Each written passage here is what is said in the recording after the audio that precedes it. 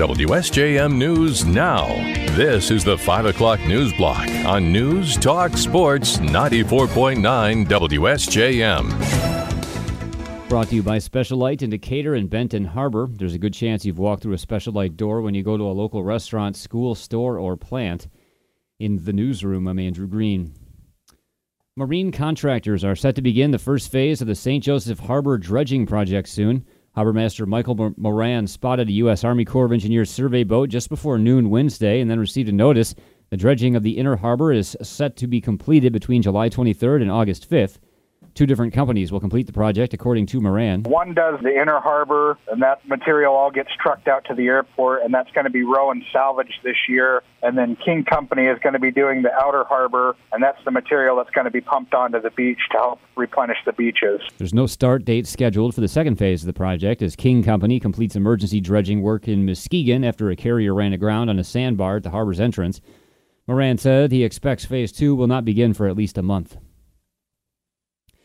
The Berrien County Road Department says the Napier Avenue Bridge over the St. Joseph River will be reduced to one lane of travel only. On Friday, while a contractor pours concrete, there will be a temporary traffic signal in place to control traffic, so only one direction at a time will be allowed. This means drivers can expect delays using the bridge.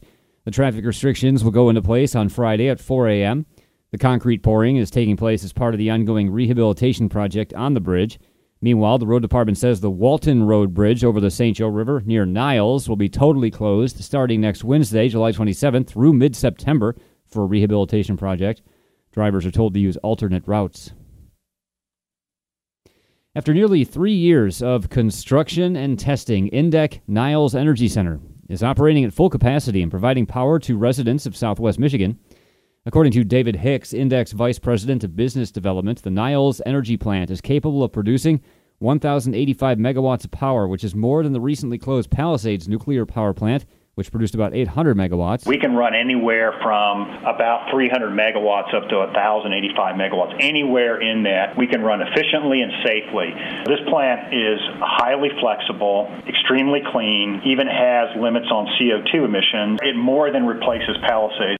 According to Indec, the plant will produce enough energy to power more than 600,000 homes. It also created 21 full-time jobs in Niles and will generate millions of dollars in tax revenue for the city. It's a natural gas plant. A new hunting preserve is coming to Berrien County now that Governor Gretchen Whitmer has signed legislation authorizing a grant for the Michigan Department of Natural Resources to buy the land. The DNR will receive about $4.7 million to acquire 839 acres of property near Berrien Springs and owned by Andrews University. DNR wildlife biologist Ken Kessin tells us the property south of Berrien Springs is along the St. Joseph River near Range Line Road. Currently, there are several trails on the property, and a lot of them are for various maintenance activities as part of ownership and stewardship of the property. There's also trails along the power lines, and we've established several parking lots. Andrews University approached the DNR about selling the parcel so it could be preserved for the public forever. Kessin told us the area in question is popular with locals, and he looks forward to helping preserve it for them. The Berrien Springs SGA project has the support of Berrien and Buchanan Townships, as well as the Berrien County Administrator and the County Parks Department. With 2 weeks remaining until the statewide primary election on August 2nd, Michigan voters who have received but not yet returned their absentee ballots are being advised to hand-deliver their ballot to a drop box or to their clerk's office to avoid postal delays. Secretary of State Jocelyn Benson put out word this week. Absentee ballot request data shows more than 1.1 million Michigan voters have now requested their ballots, and the vast majority have already received them. She says using the drop box at local government office is the best way to ensure the ballot will be collected and counted in time. You can also vote in person on August 2nd between 7 a.m. and 8 p.m. Benson reminds everyone they can only vote in one party's primary per election. Voters can check the status of their absentee application or ballot online at michigan.gov/vote or by calling the clerk. A letter has been sent to the chair of the U.S. House Energy and Commerce Committee by Congressman Fred Upton and other House Republicans asking for a hearing on the use of oil released from the Strategic Petroleum Reserve this year. Upton tells us the Biden administration has released millions of barrels from the reserve to combat high gas prices, and there are allegations some of it was sent to China. There is some reason to believe it, so we're going to get the answer. And as well, we've asked the new chairman of the Energy and Commerce Committee to convene a hearing so that people can come in and testify under oath as to whether or not some of this oil that's really reserved for domestic uses, and we've had set aside now for years in case of emergency, that it wasn't diverted to other countries, particularly China's. Upton says the nation's strategic petroleum reserve is being depleted at the same time that China is building its reserve, and that's something Congress should review. He joined Congressman Markwayne Mullin in sending a letter. They're asking for a hearing to feature testimony from U.S. officials at the U.S. Department of Energy. And seatbelt use in Michigan seems to be rebounding after it dropped in the pandemic. The Michigan Office of Highway Safety Planning's Kendall Wingrove tells us the latest data shows 92.9% of drivers used their seatbelts in the first half of this year, an improvement from 92.6% last year. Prior to the pandemic, the average rate for Michigan was about 94%. Wingrove says there are multiple seatbelt education campaigns going on right now. We just encourage everybody to wear their seatbelt every trip, every time, especially those little trips to the corner store, the local hardware store, something right in your neighborhood that you don't think is going to be a big trip. That could be the very time that you would want to have your seatbelt on because something might happen.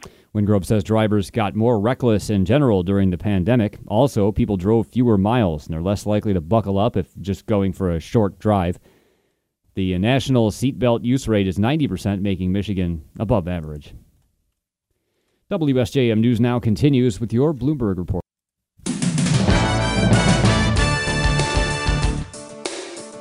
WSJM News Now continues. President Biden traveled to Massachusetts today to announce executive actions at the White House and says they'll help Americans facing extreme heat and climate change. The trip comes with heat advisories stretching all across the United States. ABC's Karen Travers reports the president is laying out the next phase of his administration's action on the climate crisis, specifically focusing on accelerating and heightening executive action if Congress won't act. Progressive and climate advocacy groups have been pushing for more executive action on climate change since the early days of President Biden's time in office, arguing that the urgency of addressing climate change warrants more federal intervention than Congress seems willing to take. Administration officials didn't mention Senator Joe Manchin by name, but the focus on executive action today seems to be a response to the reality that climate action has little future in Congress. The president will not go so far as declaring a national emergency on climate change, but officials did say the president will announce more executive action in the coming days. Karen Travers, ABC News, Washington. Nearly 2 million Ukrainian refugees have been sent to Russia. Their journey starts not with a gun to the head, but with a poisoned choice: die in Ukraine or live in Russia. Those who choose to live in Russia are then taken through a series of what are known as filtration points, where treatment ranges from interrogation and strip searches to being yanked aside and never seen again. Ukraine portrays those journeys as forced transfers to enemy ground, which is considered a war crime. Russia calls them humanitarian evacuations. An Associated Press investigation found many refugees are indeed forced to embark on a surreal journey into Russia, subjected along the way to human rights abuses. It also found an underground network of Russians trying to help Ukrainians escape. Meanwhile, the First Lady of Ukraine, Olena Zelenska, addressed lawmakers at U.S. Capitol today. She showed images of victims in the war in her country and thanked the United States for its support. She also asked for more help. More from ABC's Patrick Revell in Kyiv. She had a very simple message, and it was, we need more weapons, and in particular, we need more air defense. And the appeal she made was to try and return a sense of normality to Ukraine, because, of course, it isn't normal to be in a country where at any moment a missile can strike. You know, we're here in Kyiv. It's a lot more peaceful than it used to be. It's rare now that we get hit by strikes, but it could still happen. You know, the sirens go here every week, and at any moment, really, there could be another attack. Democrat Elaine Luria of Virginia and Republican Adam Kinzinger of Illinois will lead questioning in the closing summer hearing of the House's January 6th committee on Thursday night. Luria and Kinzinger are from different parties, but agreed emphatically the investigation into the deadly insurrection at the U.S. Capitol is worth sacrificing their political careers. Kinzinger has already decided not to seek re-election after facing the prospect of taking on another Republican incumbent in a newly drawn district. Luria's swing district in the Norfolk area has been redrawn, and she faces a tougher re-election bid in November. Meanwhile, there are concerns on Capitol Hill about missing Secret Service text messages. The House committee investigating the Capitol riot hoped to have those texts in hand by Tuesday after issuing a subpoena this last week. The Secret Service says it's still working to find the lost data. More from ABC's Justin Finch. ABC News learning the Secret Service was so far only able to retrieve one text message from January 5th and 6th, 2021. The agency says that data appears lost after agents failed to back up sensitive information on their devices during a data migration last year. January 6th committee member Stephanie Murphy says those texts are critical. So that we can ensure that the agencies coordinate one with the other well enough to ensure that we protect the president, the vice president, and the Capitol. Justin Finch, ABC News, Washington. Leaders of Indiana's Republican-dominated Senate have proposed banning abortion with limited exceptions, a move that comes amid a political firestorm over a 10-year-old rape victim who came to the state from neighboring Ohio to end her pregnancy. The proposal, announced Wednesday, will be taken up during a special legislative session that's scheduled to start Monday, making Indiana one of the first Republican-run states to debate tighter abortion laws following the U.S. Supreme Court decision last month overturning Roe v. Wade. The proposal would allow exceptions to the ban, like in cases of rape, incest, or to protect a woman's life. Its fate is not certain, though, because some hardline Republicans want to ban all abortions. Boris Johnson has held his last Prime Minister's questions time in the House of Commons on the day when the two who could replace him have been announced. More from ABC's Tom Rivers in London. For the British leader, time to say goodbye to his parliamentary colleagues. I want to thank you, Mr. Speaker. I want to thank all the wonderful staff of the House of Commons. I want to thank all my friends and colleagues. I want to thank my right friend opposite, Mr. Speaker.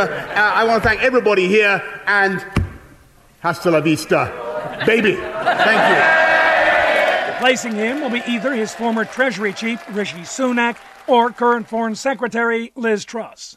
Tom Rivers, ABC News, London. Uvalde's top school official has recommended the firing of the school district police chief, who was central to the botched law enforcement response to the elementary school shooting nearly 2 months ago that killed 2 teachers and 19 students. The Uvalde School Board announced Wednesday it will consider firing Chief Pete Arredondo at a special meeting Saturday. The announcement comes amid massive public pressure. Arredondo has been accused by state officials of making several critical mistakes during the mass shooting May 24th at Robb Elementary School. According to the committee, Arredondo told lawmakers he did not consider himself the on-scene commander in charge, and his priority was to protect children in other classrooms.